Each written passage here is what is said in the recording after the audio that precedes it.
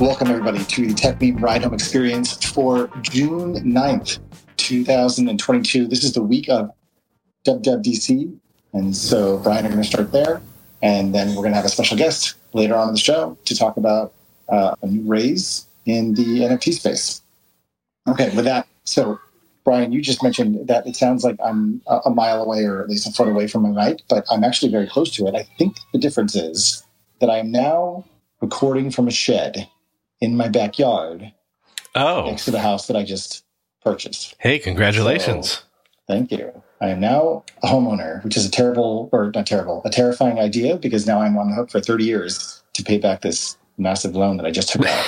But, I feel like I finally have grown up enough to commit to something. And that's the first thing. I'm not trying to blow up your spot that much, but in the Oakland area, the Bay Area. Yes. Yeah. Oakland. Just outside of Berkeley, actually, next to Berkeley. Well, congratulations. As I think we've discussed before, that's something that I've not been brave enough to do since the last time? 2008, maybe I sold my house. Yeah. Yeah. So yeah. And as I said to you, I was the definition of, when I bought my house in 2005, I was the definition of a subprime loan taker. Yeah. I believe I didn't put anything down. Not a dollar down. Wow. Think about that. Wow. I mean, that blows my mind, having gone through what I just went through. Mm-hmm. That there was a deal like that. Like, what an amazing deal. But also, oh my God, no wonder there was the whole, housing crisis. Yeah. Well, anyways, your wife was very helpful in helping us to ask all the right questions. I did the whole process without a realtor. And so I had to become kind of a, what's it called? Like a novice amateur realtor, which probably isn't a thing. But the whole process took a month, man. A month. It was fast. Did you, I know this is totally off topic, but was it competitive? Were there other people outbidding you and stuff like that, like you hear these days? No. So, I gotta say, this house, it's an amazing house. And we found it actually before it went on the market.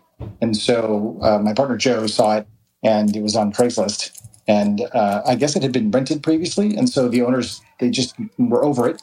They didn't want to rent anymore. They wanted to sell it, also given market dynamics or whatever. And so we actually reached out before it went on the market, and we liked the seller. The seller was also the lister. And so that actually made things simpler because he was also our fiduciary in the process. Anyways, we don't have to get into the details, but I learned a lot in this process, more than I thought I ever would know.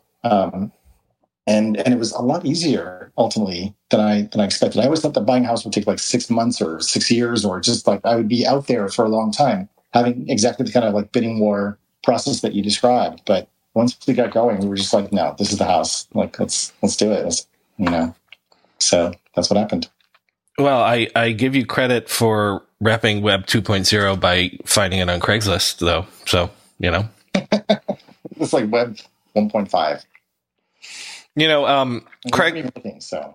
Craig Newmark is somebody that I've never had for the Internet History Podcast, that has always been there. I've had the opportunity to talk to him. Yes, right. I met him, and he used to reply to my tweets, and I sent him an email about something, and he is not available. Yeah, no, that's the thing. Is it's sort of been there in the background in the past, but it's not easy to put together, and especially now, I feel like he does not give. There's no more F's for him to give. So yeah, he's fine. Yeah, he's done. Yeah. He's got bigger fish to fry. One of these days, maybe we'll do that. But so yeah, go on. News of the week. Yeah, well, it was dub, as they say. Mm-hmm. Before I hit some of the things that I thought were interesting from Dub. Did you watch it? What were your impressions, just generally? Yeah, so I actually rewatched it, or I was sort of watching on Twitter and other places the day of on Tuesday, and then last night I made myself a nice martini and watched it on 2x speed to get through it. And I'm glad I watched it at that rate because it was, it wasn't a showstopper. There's a bunch of like interesting, good stuff in there. You can tell this is sort of like almost like a in the middle year between maybe big update cycles. There was no car. There were still no augmented reality glasses. It's still very much focused on the legacy of the conventional desktop and tablet and phone form factor, and that's what we're sticking with for a little while longer. Still getting more juice out of that M2 chip, and so in that sense, it was fine. Well, I wasn't like blown away like I've been recently.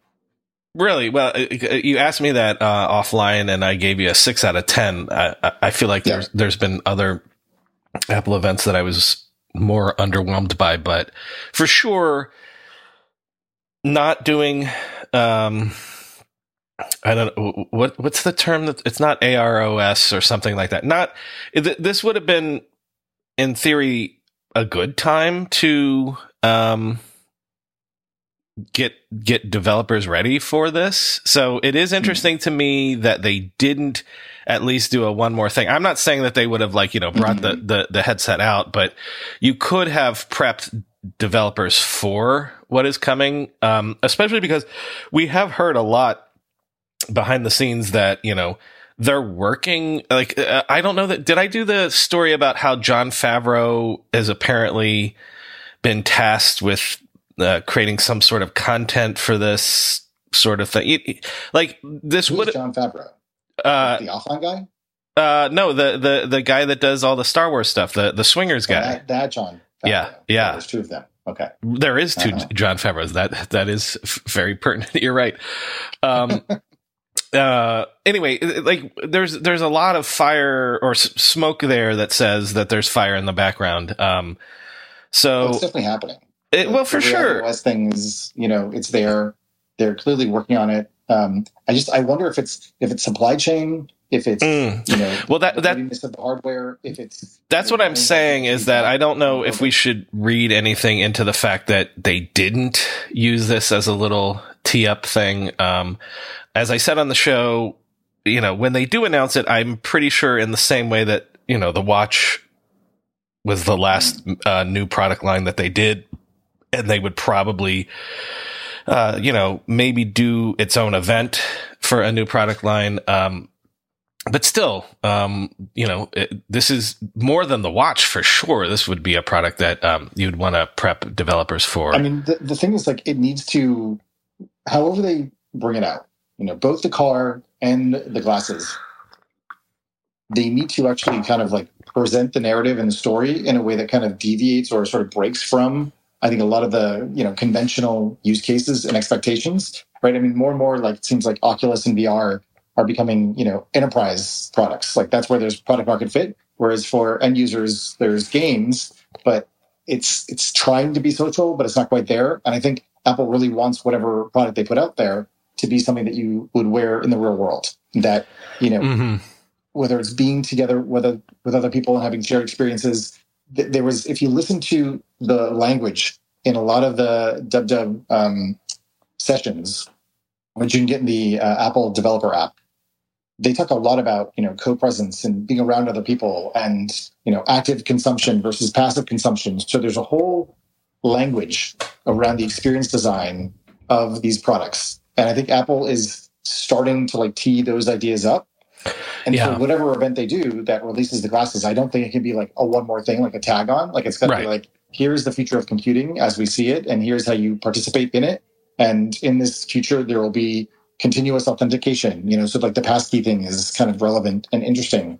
In this world, you'll be authenticated once, and through your biometrics, we'll know who you are, and you'll just be able to interact with, a world around you. I talked about this conspiracy theory months ago, but right. Put a pin in that real quick. Put a pin in that real quick, because I'll come back to it in a second. But as I tried to mention in the show, stuff that they're doing with maps, stuff that they're doing with the dictation stuff, which they, think about it.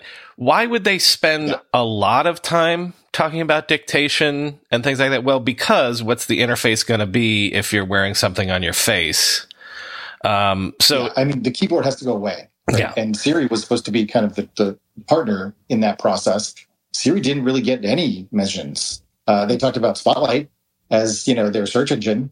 And that's something that I think is very important for their advertising model, on desktop. But yeah, there wasn't a whole lot. Except for the fact that you can see, as I said, some of the things they're teeing up, sort of training users to expect certain apps to work a certain way, which they would want them to work in an AR environment. Do you have a specific example? Sort of the translation dictation thing, the maps multi-stop routing thing, this is maybe too much Kremlinology, but even the fact that Siri hasn't, people have made this point for years now that Siri hasn't had a major upgrade. When they come out with the AR thing, I think you're going to see Siri have a friggin' generational change in things that it can do and stuff like that. Well, actually, to that point, one of the things that I was paying close attention to is their new shared with you API. And they also have essentially activity streams and activity feeds built into a number of the products across Ventura, and it's Ventura, right? iOS 16. Yeah. And you can see the contours of the Apple social network becoming much clearer. And it's very interesting the way that they're doing this because it's so under the radar and it's very much focused on kind of small group sharing and collaboration. And that seems, I'm not going to go too out on a limb here, but relative to all the complaints about, Facebook being a monopoly, this is a very clear example of how Apple can disrupt and interrupt Facebook's relationship to its customers, obviously Meta. But in the sense that if Apple builds that social network, and the social network is based in your contacts, in your address book, and then you can share or collaborate with people in all of Apple's apps, and that those collaboration features are being rolled out and made available to developers, you're going to be using people in your contacts, in your address book, to connect and to network, and you're going to obviate the need for any third-party social network. So I find those APIs to be very, very important and very relevant, especially because when it comes to Siri, you can use those activity streams to understand who you're interacting with to improve the social graph that will live ultimately in your address book. This is a joke that 3 people will get, but you cowards, you should have named it Ventura Highway, a la the America song from the 70s. People got that. Yeah. What's the thing I just told you to put a pin in? Oh no, I forgot. Yeah, we both did forget. Okay. All right. Let's do a quick thing. What did you think of the MacBook Air? Which I will say, for my part, again, they're discontinuing support for people like me that sat on the last 2015, 2016 MacBooks that we held on to because they screwed up MacBooks for so long. So eventually I'll have to get that MacBook Air, but I like the design. I like the M2 chip. Any thoughts there? Yeah. I mean, I think the thing that I'm still wondering is ultimately, and I think this is a big question, what are desktop apps? What are iOS mobile apps?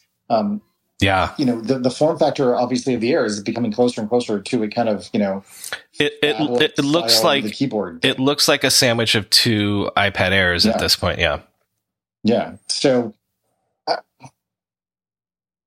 in terms of the future of the Mac and the future of iOS devices and iPadOS, it's still, obviously, they're targeting those things at different, sort of price points and tiers and different use cases. But in terms of the software that runs within it, it seems like there's a coalescing that's happening that feels just, I don't know, it makes me a little nervous. So the hardware is great. Wait, the multitasking makes you nervous? What do you mean it makes you nervous? Yeah, like the Stage Manager, right? So now you have this way of managing apps in sort of this preview style tab system on the left-hand side, and then you've also got the dock. Like those two things don't make sense to sort of coexist. I mean, I'm sure they do kind of make sense, but not really. Not in sort of like the Apple way, where it's sort of like this is the one way to, create this functionality for you. We're talking about Mac OS, right? Because on the Mac iPad OS. Well, okay, on the Mac OS side, like, Spaces is still their greatest innovation, and yet they can't help themselves. There's like 5 different ways to do like Spaces. Expose. Right. Yeah, there's mission control. Yeah. There's all these different ways of like doing your app switching and managing windowing. Right. Which, once you have multiple displays, it makes sense. Well, So on the iPad OS thing, which is, I think what you were talking about, the multitasking and things like this, like, everyone's like, Mac OS is moving towards iPad moving towards iPad OS. But at this point, like, if you can do overlapping windows, which is a funny thing to say, oh, this is an innovation, you can overlap windows.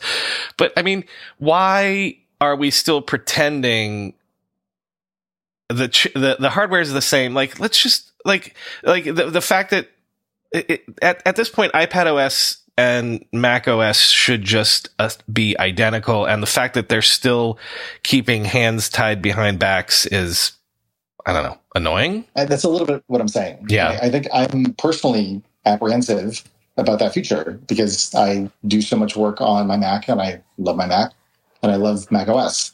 And so moving over to a mostly mobile-based platform, like freaks me out. I remember like the reason why I was actually very scared to move from Windows to Mac, like 2002. I don't know. It was a long time ago. Was my sense that I would lose control of like the system internals and access to like, configuration files and all this stuff that over time ultimately I should not be touching.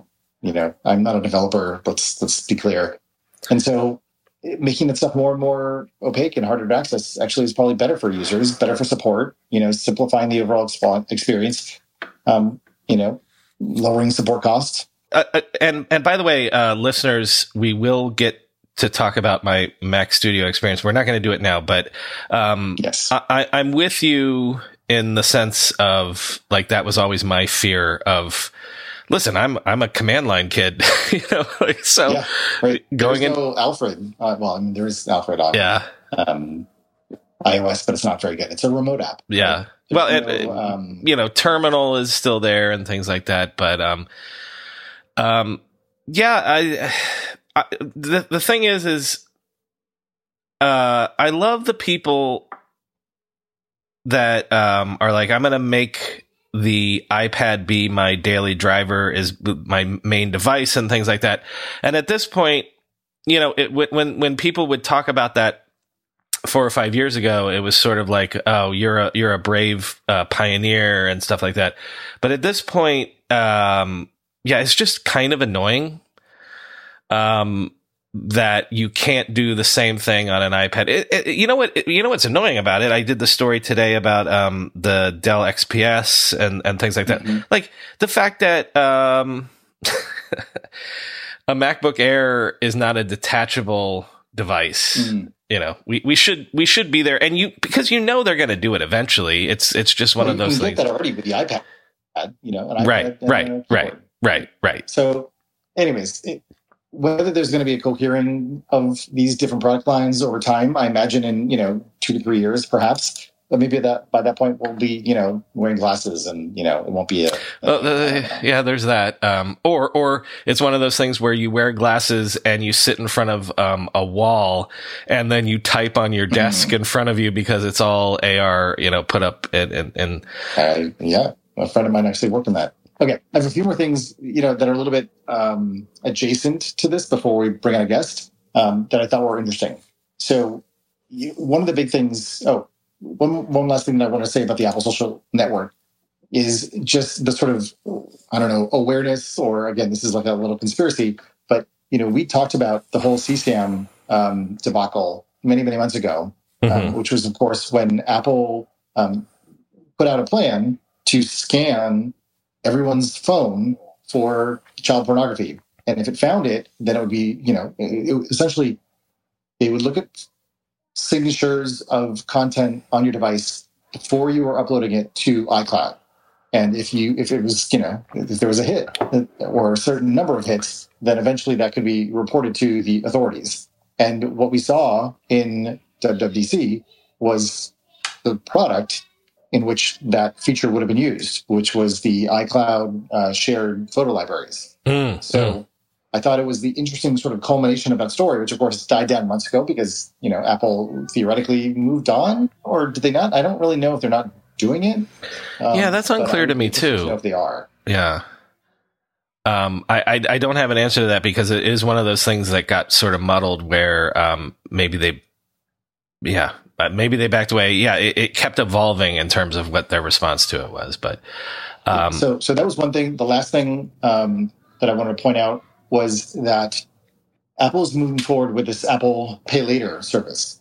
And this is, I think, a really big deal. Like, if Apple's going to become a bank, again, they're not going to call themselves a bank, but they're going to act and provide, the job to be done that a bank does, which is to allow people to buy Apple products in installments that are likely going to be managed through whether it's the Apple Card or some Apple Finance. The big deal is it's not Apple products. It is anything that you do with it. If you're buying it with Apple Pay, if I went right now and bought a Jackery battery with Apple Pay, they could split it into 4 payments for me. When you go through airport security, there's one line where the TSA agent checks your ID and another line where a machine scans your bag. The same thing happens in enterprise security, but instead of passengers and luggage, it's end users and their devices. These days, most companies are pretty good at the first part of the equation where they check user identity, but user devices can roll right through authentication without getting inspected at all. In fact, 47% of companies allow unmanaged, untrusted devices to access their data. That means an employee can log in from a laptop that's had its firewall turned off and hasn't been updated in 6 months, or worse, that laptop might belong to a bad actor using employee credentials. Collide finally solves the device trust problem. Collide ensures that no device can log into your Okta-protected apps unless it passes your security checks. Plus, you can use Collide on devices without MDM, like your Linux fleet, contractor devices, and every BYOD phone and laptop in your company. Visit collide.com/ride to watch a demo and see how it works. That's KOLIDE.com/ride. Recently, the world learned the power of artificial intelligence, a technology cybersecurity leaders have been leveraging for years. Now, as AI expands and evolves, those same security leaders are left wondering where humans fit into the next generation of AI-empowered security tools and solutions. Arctic Wolf, the industry leader in managed security operations, seeks to answer this question in their newly published report, The Human-AI Partnership. Access the insights of over 800 cybersecurity decision makers in North America and the United Kingdom to better understand how organizations are weighing the benefits and risks of deploying AI tools. Uncover the biggest obstacles to turning AI and human engineers into a formidable team. Discover why the near-term benefits of large language models are being upended by a crucial flaw in the technology. And learn what the rise of AI tools mean for human practitioners moving forward. Get your copy today at arcticwolf.com/techmeme. That's arcticwolf.com/techmeme. Right. But I want to unpack that a little bit, right? So there's a couple things going on.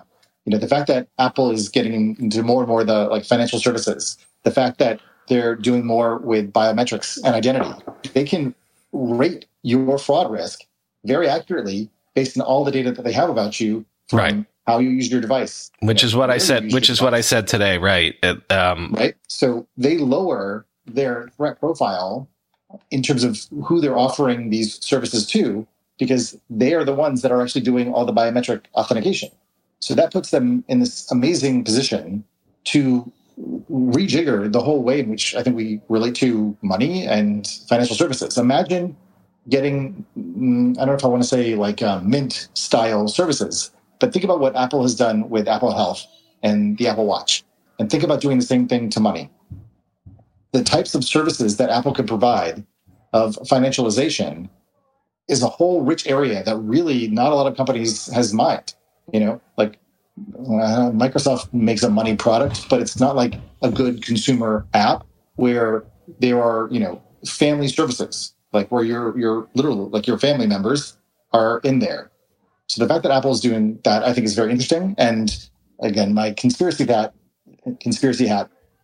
was like, what if this is the thing that Apple needs to do to make the Apple Car affordable? So you can essentially get a loan for the Apple Car in your iOS device or whatever.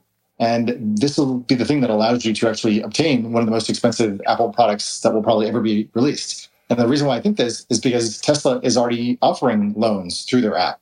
So it's just a matter of time before Apple might do the same thing with these new financial services. Right. And so, number one, everyone thinks for years Apple focusing on privacy and shivving everybody else in terms of ATT, and we're not going to allow other people to surveil you. Well, that's good PR, that's good branding for Apple and things like that. But if they're thinking 7-dimensional chess-wise, a decade down the road, like being in that Apple ecosystem and having all the money stuff just kind of be taking care of your kind of, Apple One membership or whatever.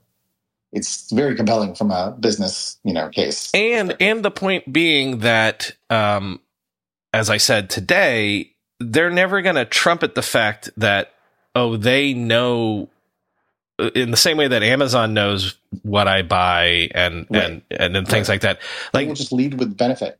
Right. They're going to know too. They're going to know where you go. They're going to know if with the Apple Car. And by the way, they'll know where you go if you're wearing their glasses on your face and all of it. Any Apple device, right? Yeah. So they have so much useful information to evaluate, the risk profile of users. I remember, at Uber, one of our biggest expenses was the fact that there was so much fraud on the platform. And of course, trying to get access to that information on the phone, is challenging. And so people can create new accounts and they can, spin up lots of other devices. But Apple has a very different advantage in terms of just the relationship to those accounts and to those devices, to your Apple ID, moving forward with biometrics, this passkey thing. Anyways, again, lots of sort of conspiracy thinking. But if you project out a couple of years, this puts Apple in a very different place with regards to having a relationship with users. And if they get used to these installment payment services, you can see how that comfort, that familiarity would allow people to take out a much larger purchase for something down the road. And allow Apple to do it in a way that is, they'll have more information than a Goldman Sachs, than a Bank of America, because they have that data directly from you. Apple wants to sell the car and not just, make it something that is a, service that's self-driving and it picks you up and drives you around. But anyways, I can see it going both ways. Well, speaking of experiences at Uber, I believe that's what you're leading to. Well, yes. All right, everybody. So I would like to welcome up Chris Mattern, who is now the CEO, co-founder of Floor NFT, has a big announcement today. And Chris is someone who I followed for a long time. Actually, when I was at Uber, we worked together on, I believe, implementing, because I was on the developer platform, the ability to request a ride through Chris's platform, which was called Button. And Chris previously actually worked at Venmo as well, so he's got experience in this financial services space. And, I've been following along like what he's been doing in the NFT space for many, many months, and thought it'd be great to actually get him here today on the day that he's announced his new seed round. Yeah, Chris, I didn't do this story today, Chris but it definitely got a lot of chatter in various circles today. So congrats. Thanks, guys.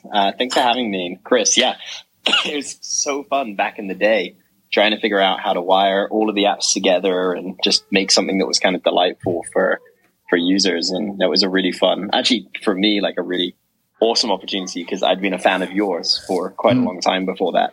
And all of a sudden you weren't the person I was following on Twitter who invented the hashtag. You were someone that I got to have meetings with and do stuff with, which was super cool. That's awesome.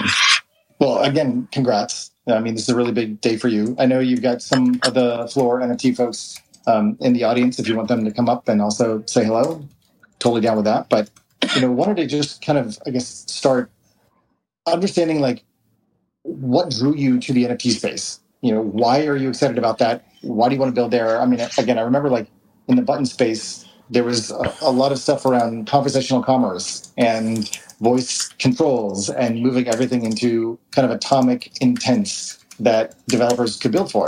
And so that's kind of where you were before. And I think that was a growing and explosive ecosystem for a while. And now you find yourself here kind of at the cusp of the Web3 revolution as it's happening. Yeah, it's such a privilege to get to work here.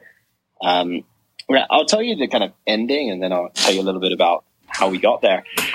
But I think it ties back to what you said, which is the reason we started Button, like foundationally, was that we saw mobile as a moment in time where it might be possible to challenge some of the prevailing market dynamics, which were basically sell eyeballs, take money, consumer is product.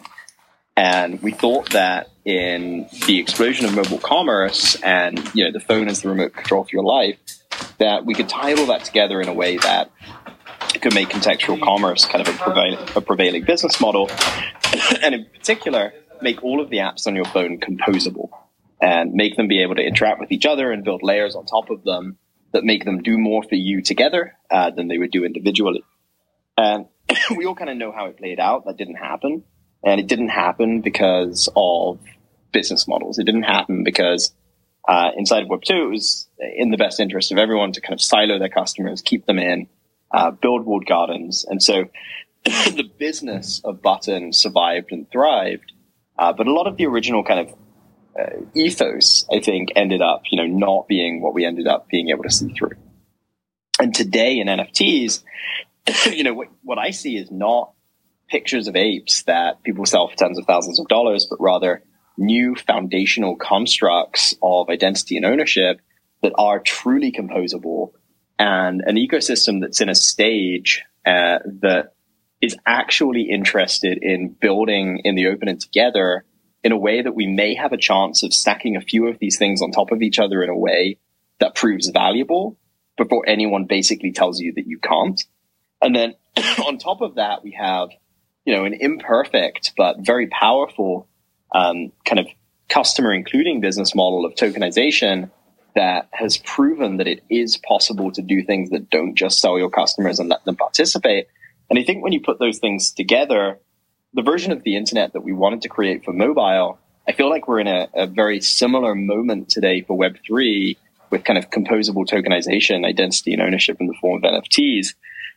But I think this time the deck is stacked kind of more in our favor, where previously, because it was the same companies, the same business models, the deck was incredibly stacked against us in terms of being able to do it. And that's why I'm excited about NFTs. That's why I'm building in NFTs. It's an amazing privilege. I definitely appreciate that whole arc. It's obviously something that we had maybe hopes and dreams that would have, turned out slightly differently. And now here we are, and there's a lot of like hand wringing and kind of wanting to, reset the stage to some degree. Can you just tell us a little bit about like where Floor is now in terms of it being a product? I'd also love to hear you talk a little bit about your community engagement and how you've, issued NFTs. And I don't know if you've funded some of the development, but certainly I should disclose, purchased some of your early community NFTs. So I'm already in, I've aped in, so to speak. But we'd just love to sort of like, level set with the listeners. What is Floor? Like, what problem are you trying to solve? And how are you using your community to kind of co-develop or co-design what you're doing? Yeah. And we were really excited. I remember when you bought your token, I was like, yeah, Chris has a token. Awesome. So I think there's a few foundational things. So starting at the very beginning, the problem is I'm a decently smart guy. I come from technology. I have a degree in computer science, and I've been deeply involved in crypto since 15, 16. And when it came to getting into NFTs, which was really just a thing I did out of FOMO, because I saw a ton of folks getting into it. It's like, oh man, I should really go check this out.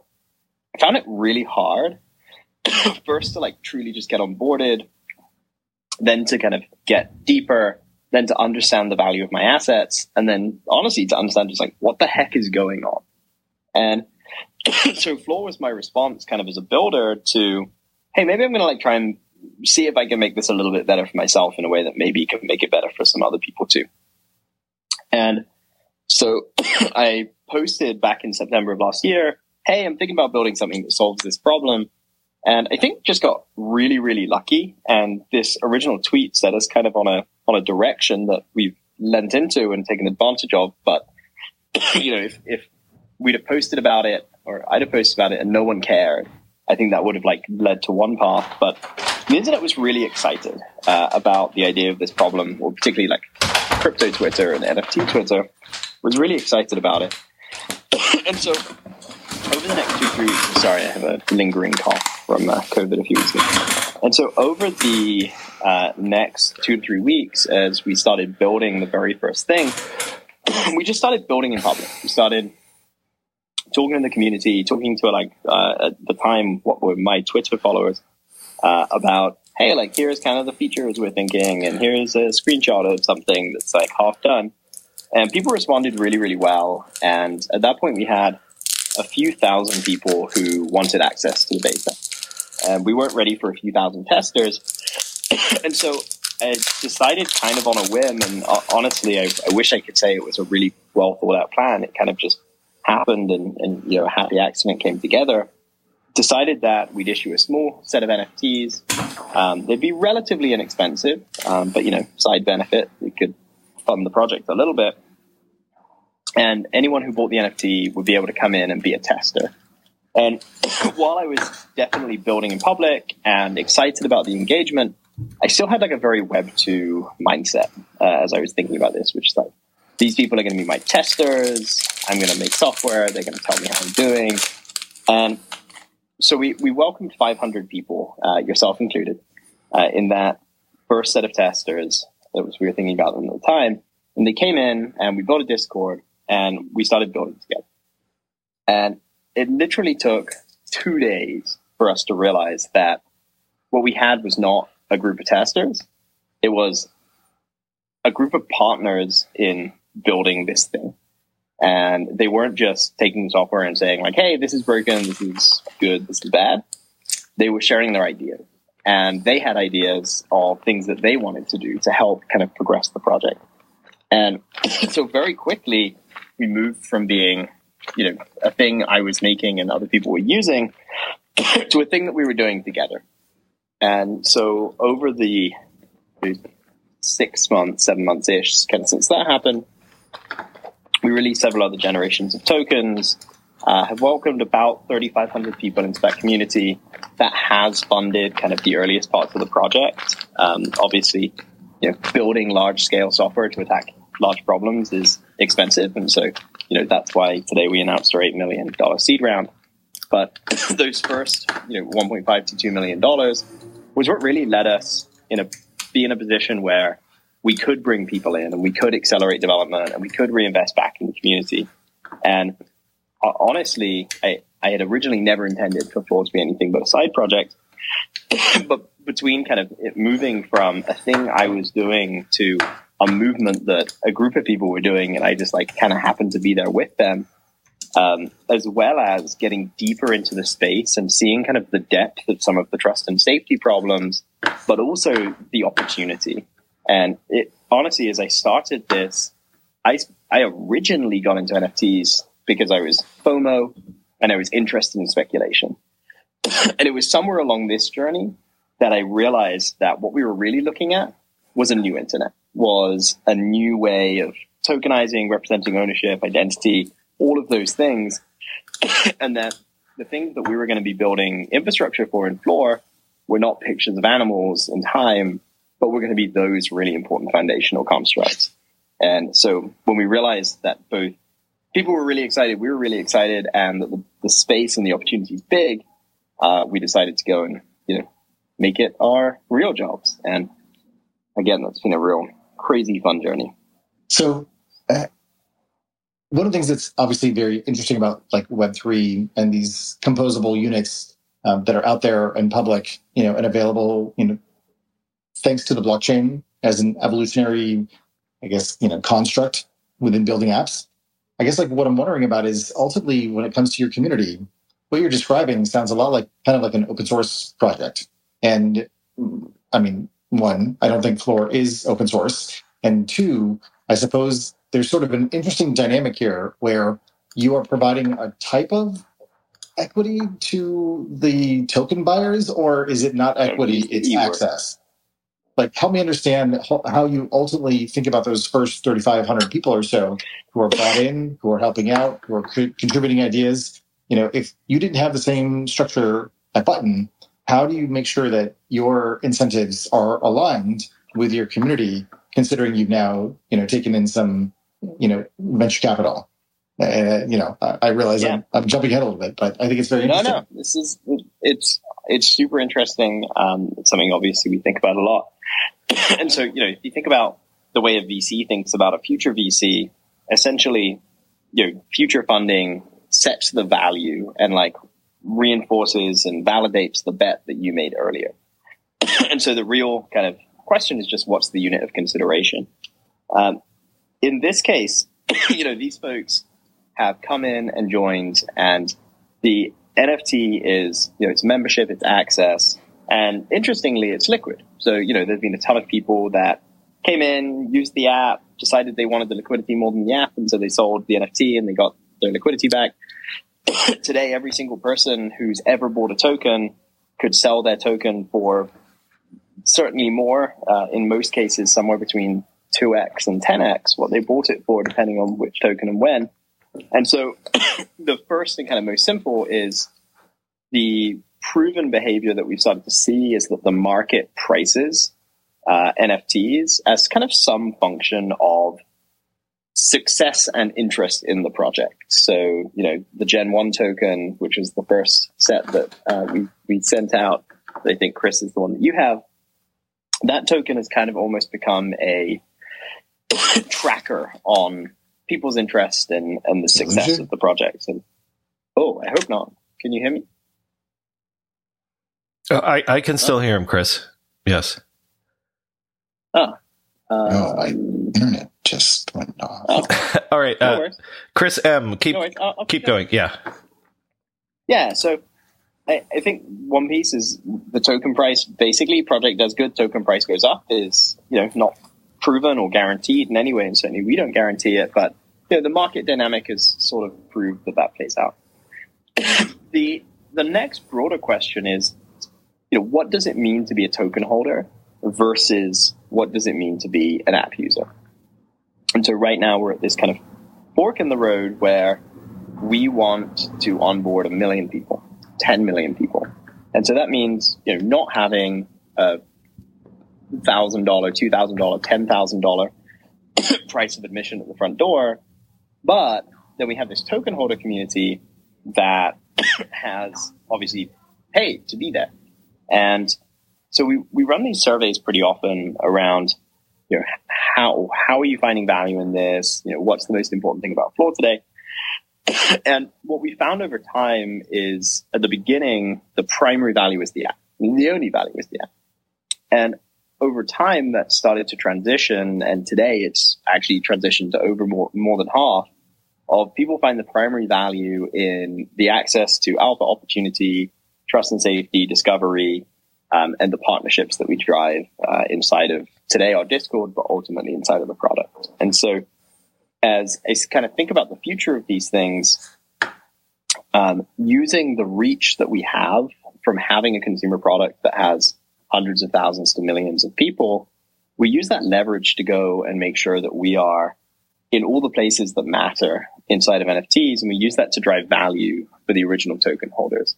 And that can create a flywheel between those things where our app users actually get additional access because of the weight of the token holders. Token holders get early access because anyone who's building wants the distribution of the platform. And then we layer our trust and safety infrastructure on top of that to make sure that it's safe and no one's getting rugged and all of that kind of stuff. I mean, so are you ultimately just like kind of competitive with OpenSea, or how do you position yourself in the market? Like, are you ultimately serving the NFT creators, generators, and sellers, or the buyers? So fundamentally, our first purpose is to create the home for NFTs and a way for them to be understandable and accessible for consumers. So our first customer is the consumer. I think in order to do that, that does mean discovery and trust and safety. Both of those things involve project creators. We don't want to be a marketplace. And importantly, I think marketplaces are going to fragment massively inside of 2022 and certainly into 2023. And I think that the role of aggregator and kind of de-multiplexer of those things will be a really, really valuable place to be. And so just as you see like Coinbase and LooksRare and XDY2 and all those things kind of pop up, it's still kind of true that you can basically just care about OpenSea, but it's less true every day. I think as that happens, any of those players' individual ability to kind of create the home for NFTs gets degraded. And the home actually has to be multi-chain, multi-marketplace, as well as providing that kind of on-ramp and that understandability.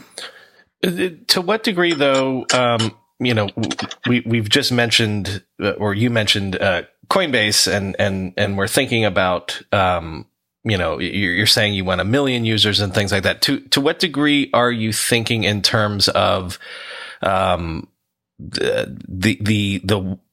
the widespread adoption of NFTs? I've been sitting in my head on an essay that maybe I'll do at some point about the my mom problem of the crypto and Web3 space. And to what degree are you thinking in terms of for whatever you might think of Coinbase? It was a lot of people's sort of on ramp to crypto. Are you thinking in terms of this being sort of a mainstreaming of NFTs for normies and folks like that? Yeah, I think the interesting thing about where we are right now is that you can onboard a whole lot of people before you have to start thinking about, people's mothers and grandmothers. Like we're so inaccessible today. And I actually think personally more about crossing the representation boundaries and the wealth boundaries than I think about crossing, the age and kind of tech savviness boundaries at some level. But I think what Coinbase did is Coinbase realized product market fit for crypto, which was the custodian stored buying of crypto assets for pure speculation. And I think when you have product market fit, you can create terminology and you can create user experiences and paradigms that make sense to that set of users to onboard them to that pretty simple concept. Coinbase is a marvel of user experience, but it's actually quite a simple thing. There's a list of coins and you can buy them and you can sell them.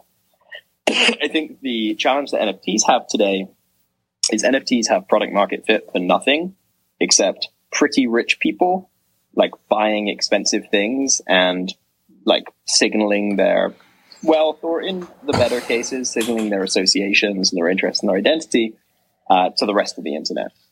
And there are lots of things that are emerging and show promise, but NFTs have no product market fit. And really because NFT is a technology, it's not a product. And I think we'll see lots and lots and lots of products emerge on top of it.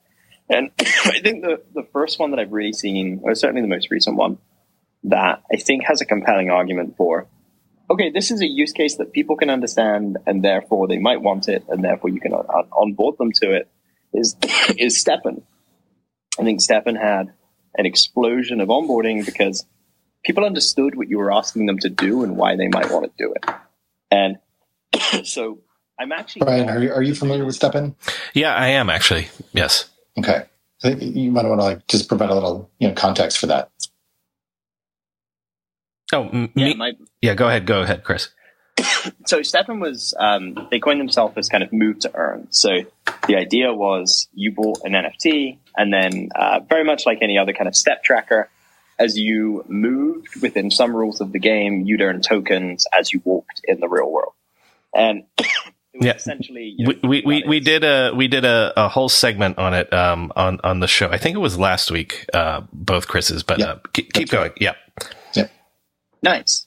I love Stephan, and I don't know if Stephan wins or succeeds, but I do know that concept was simple enough, understandable enough, offered enough consumer benefit, and slotted into people's lives in a way that they were like, yeah, maybe I'll do that.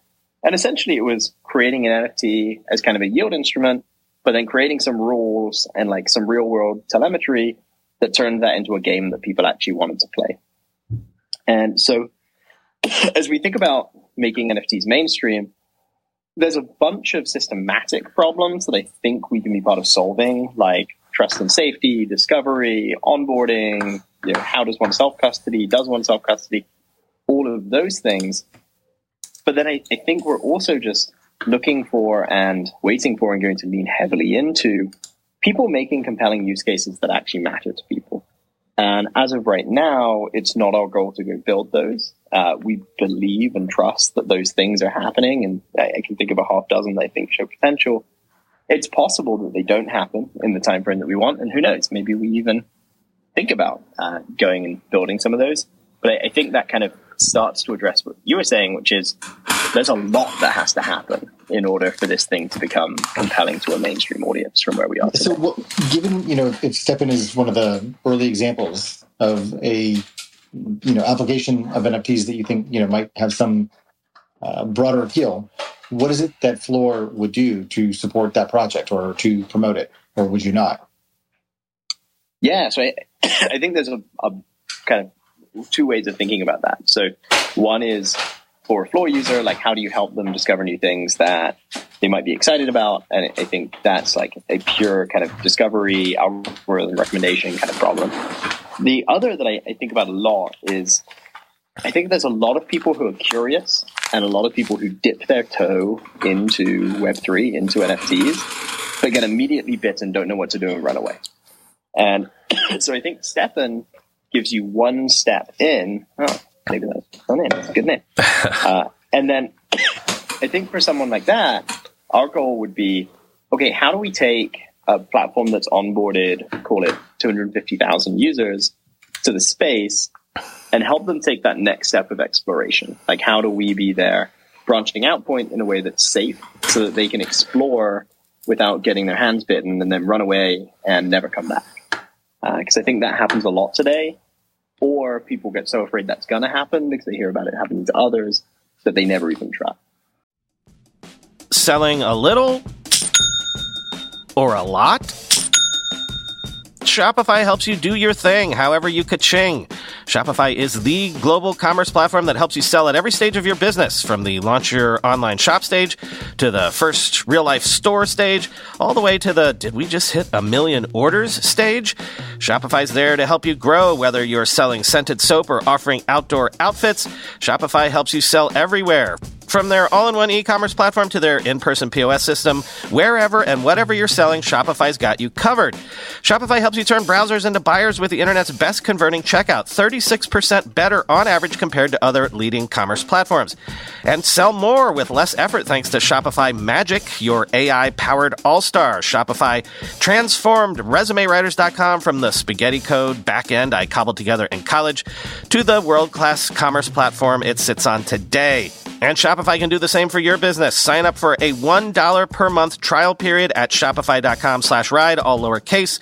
Go to shopify.com/ride now to grow your business, no matter what stage you're in. Shopify.com/ride. Want a better way to simplify your business finances across expenses, vendor payments, and accounting? If so, Ramp could be a complete game changer. Ramp is the corporate card and spend management software designed to help you save time and put money back in your pocket. Ramp gives finance teams unprecedented control and insight into company spend. With Ramp, you're able to issue cards to every employee with limits and restrictions and automate expense reporting so you can stop wasting time at the end of every month. Ramp's accounting software automatically collects receipts and categorizes your expenses in real time so you don't have to. You'll never have to chase down a receipt again, and your employees will no longer spend hours submitting expense reports. The time you'll save each month on employee expenses will allow you to close your books 8 times faster. Ramp also saves you money. Businesses that use Ramp save an average of 5% the first year. Ramp is easy to use. Get started, issue virtual and physical cards, and start making payments in less than 15 minutes, whether you have 5 employees or 5,000. And now, get $250 when you join Ramp. Just go to ramp.com/techmeme. Ramp.com/techmeme, ramp.com/techmeme. Totally. Brian? Yeah, listen, forgive me, Chris. I would ask this of basically any startup right now, but, specifically today I did a story about, NFTs, sales volume being down 75% or whatever. So like I would ask any startup in this current environment, but specifically anyone, working in, the crypto and Web3 space, If you're launching into a crypto winter, how are you thinking about that? I mean, the crypto winter could last and it could be over by July 4th or so. But what are you thinking about the current market environment that you guys are launching into? Yeah, don't get me wrong. I feel pretty lucky to have closed our round relatively soon before that happened, and I think selfishly, I think the dream of anyone, dream's a strong word. I think an advantageous situation for anyone who's building on a new, disruptive but open-ended technology is to get the opportunity to raise in a bull market and get the ability to build in a bear market. And so for us, speaking from a purely selfish kind of floor standpoint, we have the runway to last through, if we need to, almost anything that a reasonable bear market and a winter could look like. That's a couple years. Like we can make that, and I have and the team has the resolution that we think that this thing is important enough that it is going to make it out the other side. Don't get me wrong; it's always more fun to build an environment where every day the numbers are going up, but that's awesome, and it does affect our engagement. The way that we think about that is how is our engagement changing compared to the baseline of something like how is OpenSea sales data changing? And so what we see is the aspect of community that's built into the product and into kind of the overall offering means that our diminishment of engagement is like 30% of what the diminishment of engagement might be for an OpenSea, because there's other reasons to stick around. There are other aspects to the culture other than just kind of pure transactionality and the ability to make money there. I think that, the historical rhetoric is some of the most important things get built during the winter. And totally. I hope that we can be an example of that. But no, it could be a month, could be a year. Prepared for either. And one more for you, Chris. And thanks so much for sharing your time, given this day. And I know that you did a Twitter space earlier. You're getting over COVID, all the rest. Of course. What have you sort of noticed about the New York tech scene in this moment? I think there's a lot of conversations about the center or the nucleus of tech kind of moving around and maybe not being based out of the Bay Area or Silicon Valley anymore. You're building what ostensibly could be a media technology platform or startup out of New York. What thoughts do you have about how that ecosystem has changed or evolved in the last several years, and sort of how does being in New York give you a advantage going forward? Yeah, it's an interesting question. I get this a lot right now with kind of the counter angle of, how does it feel that Miami is becoming this major tech hub, and in particular a crypto hub? And there definitely is an aspect of, people seem to like working in crypto and living in places with warm weather, particularly if there's kind of beneficial tax and crypto consideration benefits of being there. I think what we can all say is the Bay Area has no particular ownership or leadership in Web3, and that Web2 companies are still largely based there, largely out of legacy reasons. I think as workforces get more distributed and people get to live where they want to, not where they have to, I think all cities will lose some of their ownership of that, but certainly San Francisco and the Bay Area is. Honestly, like I've been building companies in New York for 9 years now. And I think, what I will say is two-thirds ish of our investors, over half, are either East Coast based or kind of distributed remote. And so like I remember back in the day, fundraising for Button, you go make your pilgrimage to Sand Hill Road and you like walk up and down, you like drop by all the venture firms. And I think that is very different today than it was 7 or 8 years ago. Like firstly, it's all remote, but secondly, I think a lot of those folks are distributed. There's a really great, strong crypto Web3 culture here. And I think it's because when you think about the two things that New York has always been strong at, just finance and technology, and where those two things meet, I think there's a pretty powerful opportunity. And so right now in Web3, it feels like New York and Miami are the two places. And no one's asked me to go to San Francisco in quite some time. Mm-hmm. Fascinating. And with like Consensus and others, like oddly Brooklyn specifically can. I'm speaking to you from Brooklyn right now, but make a case for Web3 sort of. I don't know what's the being the capital right now, but love to hear that. Totally. Well, Chris, once again, thanks so much for coming out, for joining us here. Brian and I are going to talk about his Mac Studio experience, but before you go, I mean, you're free to hang out as well. Where can people find Floor? Where can people follow you? Anything else you want to share to the TechMeme Ride Home audience? Yeah, well, thanks for having me. You can find me at Chris Madden on Twitter, and you can find Floor at Floor NFTs on Twitter. This is both a pleasure and honestly quite an honor to join you guys.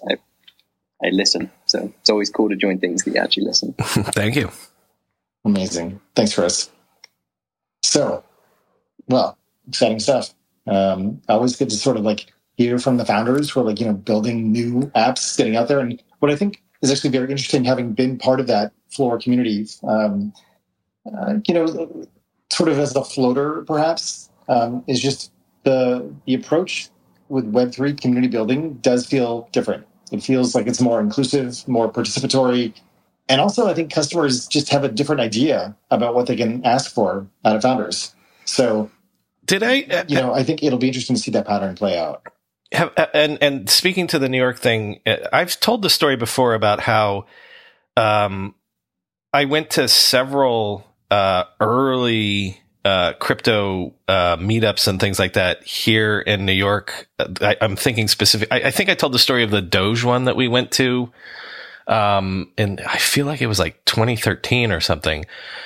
Because again, early on in crypto, New York is where the money is, like the money capital of the, and so, I think the story that I told is that, at the end of the event, it was down literally like 3 doors down from the stock exchange. And then the whole crew went and put, a Doge, sort of mask on the bull, the charging bulls thing on Wall Street or whatever.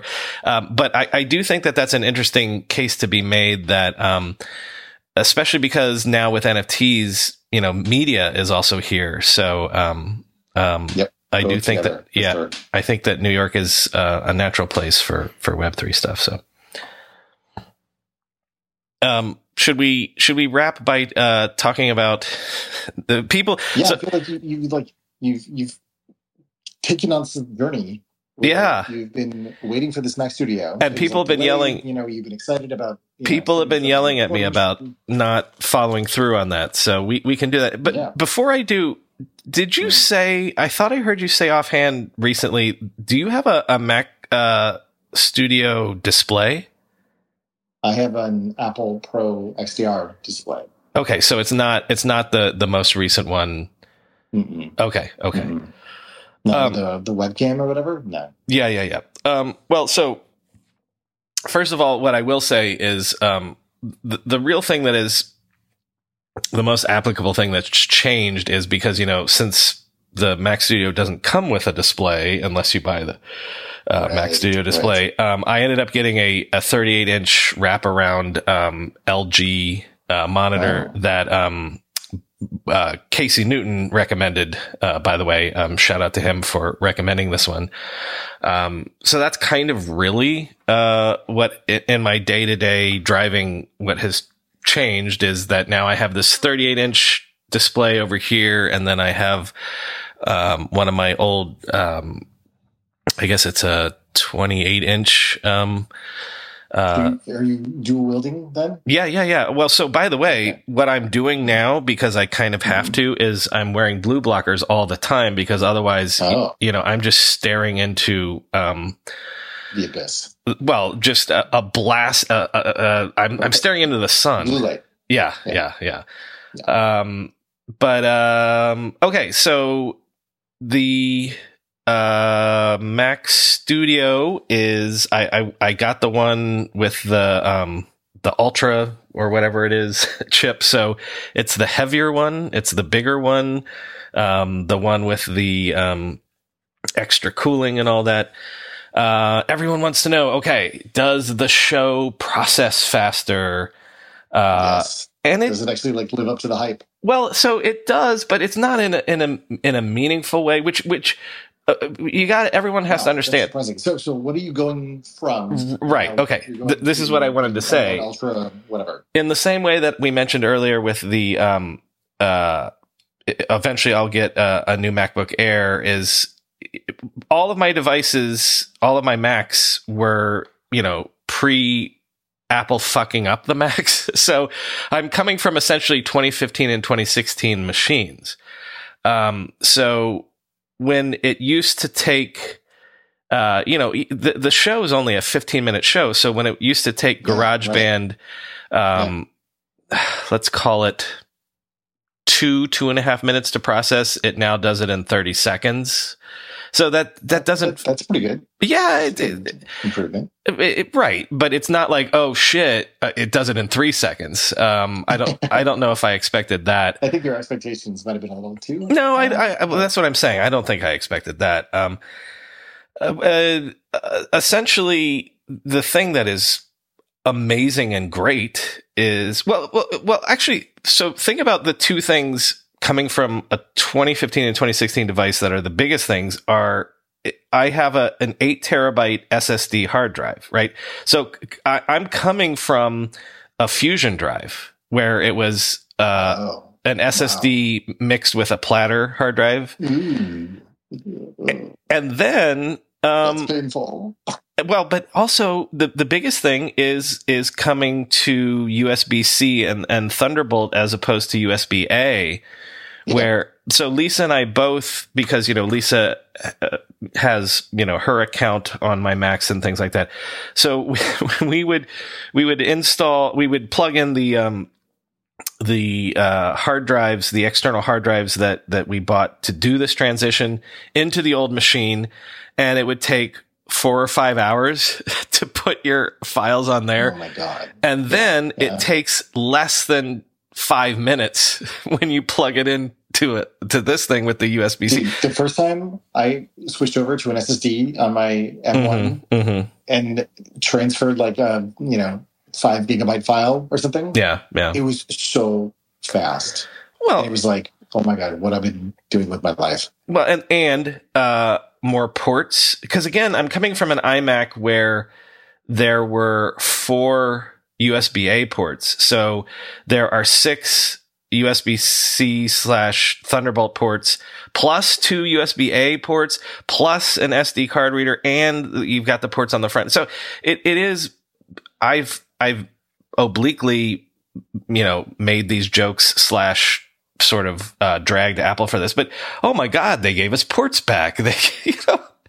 It's so much better. They fix the things. So it sounds like what I'm essentially saying is that, I just got a modern computer, which I am kind of saying. It does kind of sound like that. But here's what I'd say is I was trying to future-proof, which is what I did with these 2015 and 2016 things. When Apple started to fuck up their computers, I was like, I souped them both up, and I was like, this is going to last until Apple comes to their senses again. And that 100% worked out, to the point where apparently Mac OS is not going to support the old devices anymore. So my goal here with this machine is to last the better part of this decade.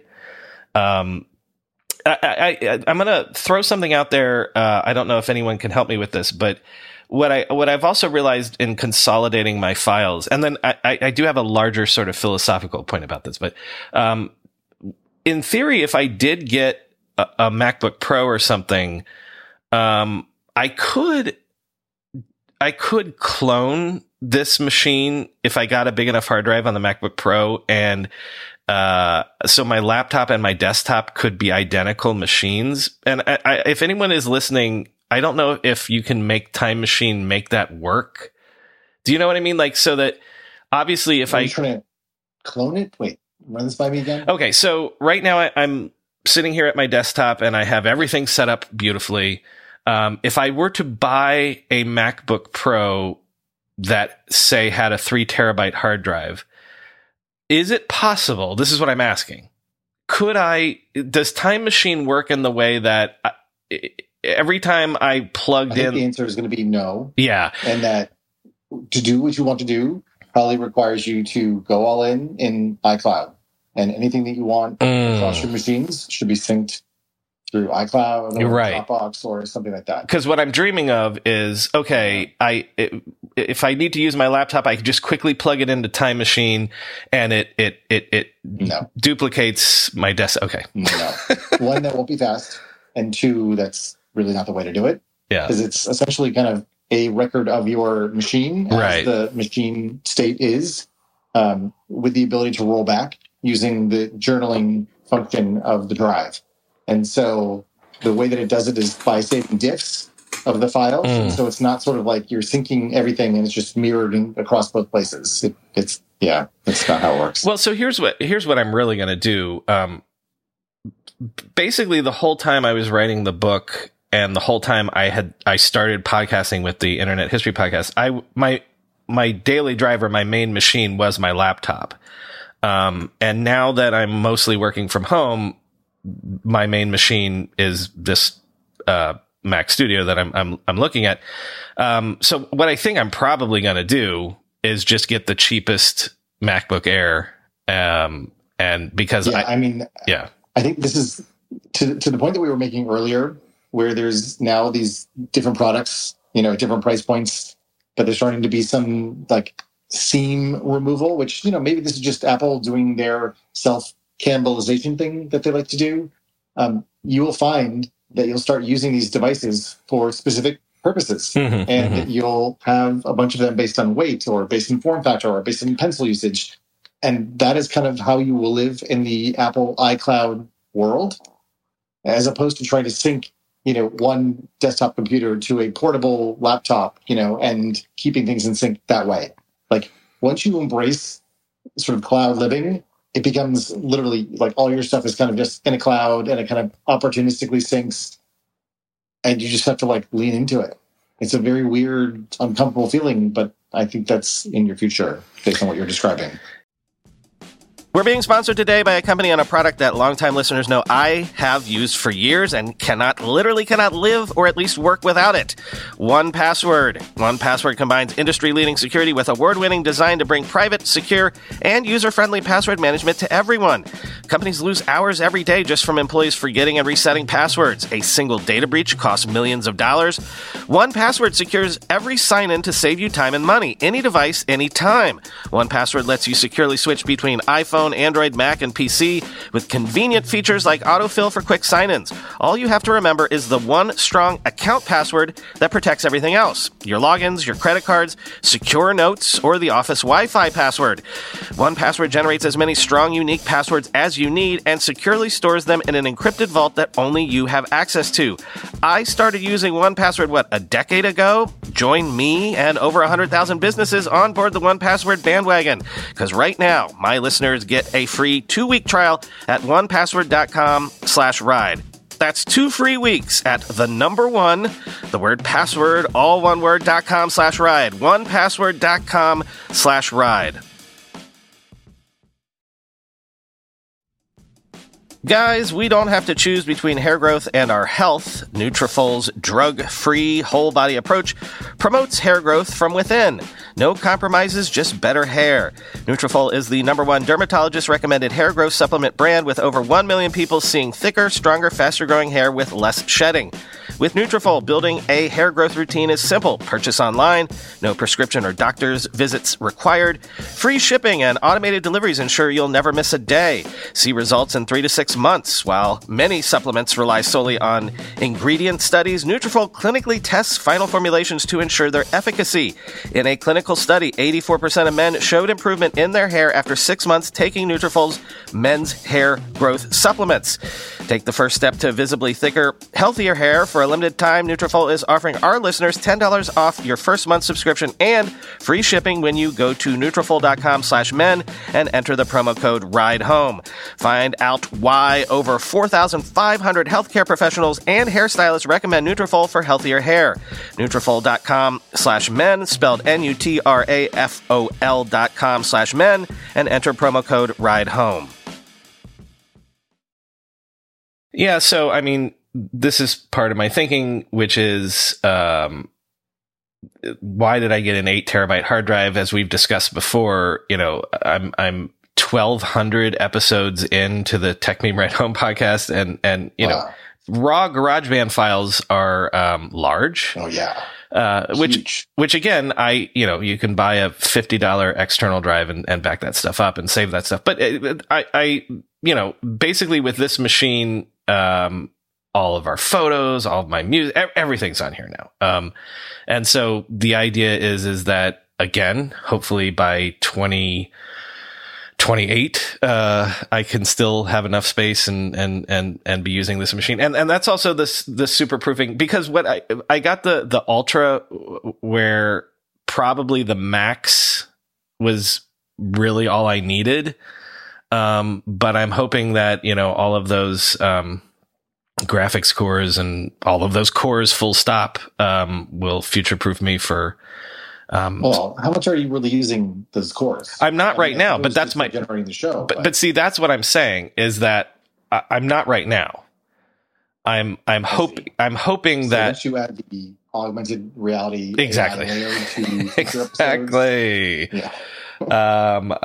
Hopefully I got enough cores and enough juice, that it'll take me, as far into this decade as we can get.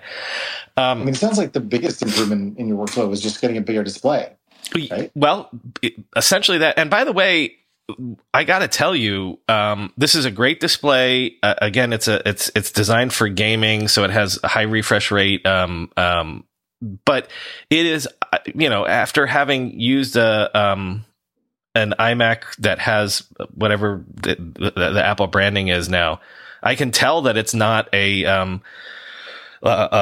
Retina display anymore. Not that I can see pixels necessarily, but never be able to go back. I can definitely tell the difference. So here's my philosophical take on this, which is, and this is sort of what you're alluding to, and we're sort of both chiding me about, is, I've told the story before about living in Detroit in the early 2000s and being the tech guy at a time when people were like oh, but that's Brian, the tech guy, right? As opposed to today when, Detroit is theoretically, a tech town now. But, one of the, we had this real cultural difference when we talk about things like Brian was the tech guy. And, I knew a lot of folks that they bought a new Mustang and they're like, Brian, come over and take a ride in my Mustang and see how amazing it is. Or, and I would do it and it would mean nothing to me. But the thing that I learned was, the way that certain types of people think of cars, where I get a new car and I feel different about my life. Look at what I can do now. I can go anywhere. I can do anything. I've realized that is how I've always been about gadgets and computers, where we're making fun of me because nothing's really changed, but I get this machine and I'm like, oh, what, Lisa, come in here. Look at what I can do now. And she's like, yeah, you could do that before, but it feels like that's my nerdery. And I'm not disparaging car nerds. I mean, I'm not disparaging nerds of any stripe, but I feel about a new clean device the same way that people feel like about a new car, where it's like, well, the sky's the limit now. I can do anything. My horizons have exploded, when really they haven't. But, at the same time, though, I mean, going from an Intel chip to the M1 was revelatory. I'm sitting in my new shed now, and so the sun is beating in on my laptop, and this is the first time that I've heard the fan go off in like a year and a half or so. So the fact that it used to be just like de rigueur, the machine would get so hot and it would just like freak itself out all the time. And now I don't have to worry about that. Oh, we should. Listen. I should be clear. I was getting the beach ball all the time recently with that old machine. I don't get that anymore. Yeah. So I mean, it was necessary. But here's the other thing, because I do this every 3 or 4 years with my phone too, where you just start from scratch. And that was purposely ask you, did you do a clean slate? Exactly. That was 100% also the point of this, because I'm pretty sure, I had been, installing from, a Time Machine backup, every time, for this desktop for the iMac. So essentially, I was using the same machine that was my first iMac back in 2008, right? Oh my God. Right. Wow, because so much craft. Well, that's the point, is, that also makes you feel like, listen, this is what I'm copping to. The comedian Pete Holmes has a bit where he's like, I love it when a new iPhone comes out, 'cause I know I can't die until I get mine. Like he's making sort of like a, existential point of like, well, I'm not going to get hit by a bus tomorrow because I don't have my new iPhone yet. You know what I mean? Like, that's, that's part of what I've been experiencing, which is, all right, I'm making sure that I have every file that I need. I haven't traded in my old iMac yet. It's been sitting here for 2 weeks because I want to, give myself the chance to be like, oh, I forgot that file or whatever. But yes, starting fresh, having a bigger hard drive than I could possibly need right now, and feeling like, well, this chip can handle anything that I'll throw at it for the next 5 years, is part of that feeling of like, my life is sort of like not a clean slate, but like I'm starting fresh and new, and like people think when they get a new Mustang or something. It's like, well, I know you haven't moved in a while, but the fact that I just moved into a new house, it's like the same thing. It's like, oh, it's totally that. Oh, it's totally that. Stuff I can install. Yeah. But, yeah. Like adult Roblox. I tried to rationalize, my document file system and all that good stuff. So I would say this is not me coming here to be like, oh, the Mac Studio will, change your life. You should get one immediately, but, maybe just it is a fun and healthy thing to do, to just get a clean computer every now and again, and feeling like you've put all your ducks in a row and your total life in order. Can I give you one big complaint, again, if anyone's listening that can help me with this? You want to know, and this is, people are going to think I'm a giant asshole more than they already do, that I spent all this money and I'm going to have this problem. But so think about it. It's not an integrated display anymore. I can't control where the sound is coming from because I don't know. What do you mean? Okay. I don't know if you're aware of this, but Apple doesn't conform to that sort of, whatever the standard is that allows you to control the sound on a different device. So, okay. By default, the sound comes out of the crappy, I didn't even know the Mac Studio has speakers, but it does, right?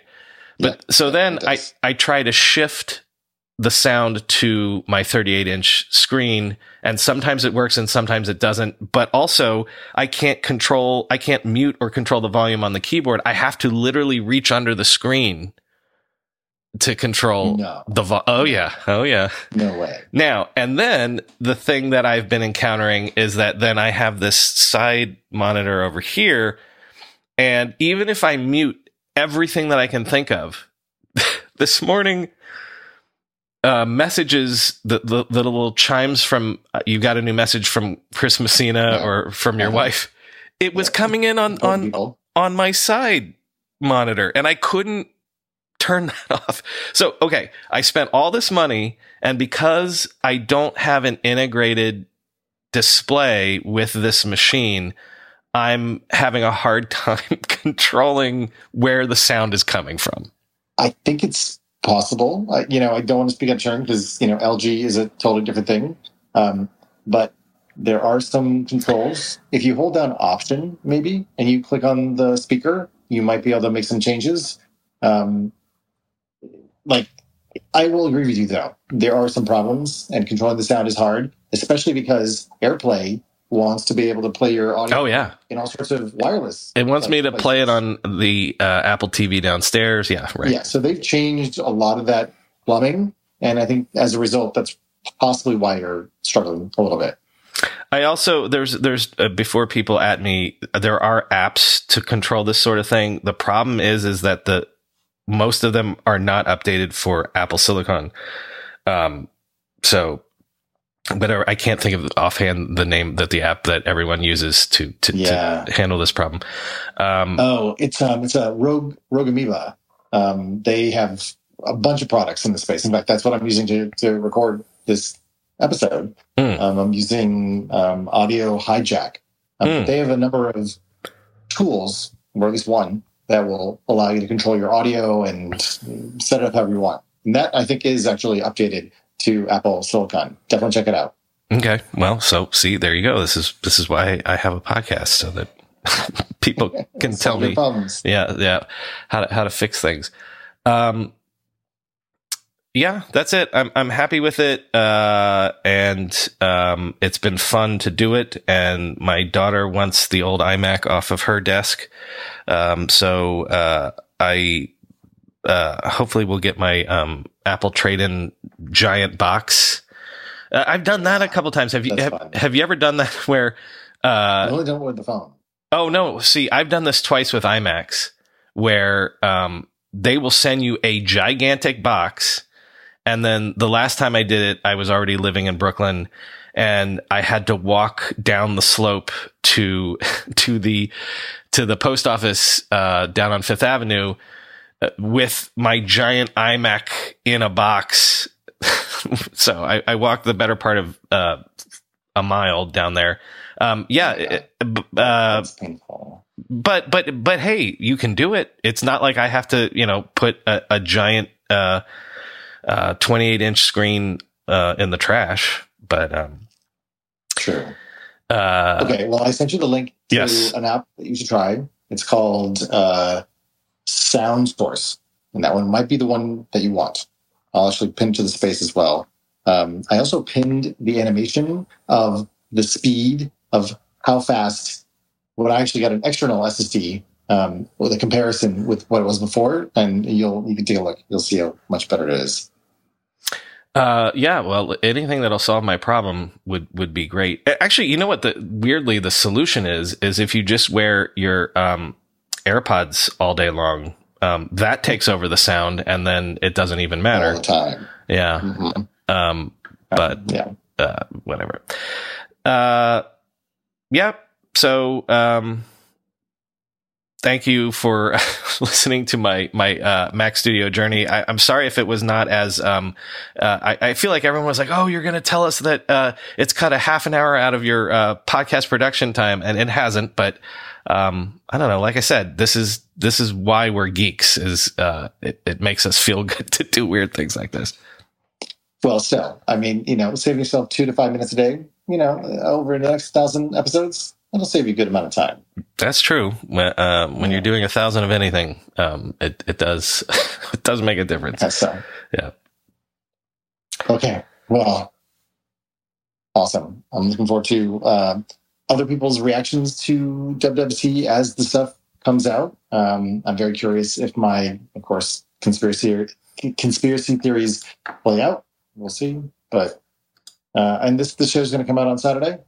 Indeed. And thank you to our other Chris guests. We're having too many Chris's on recently.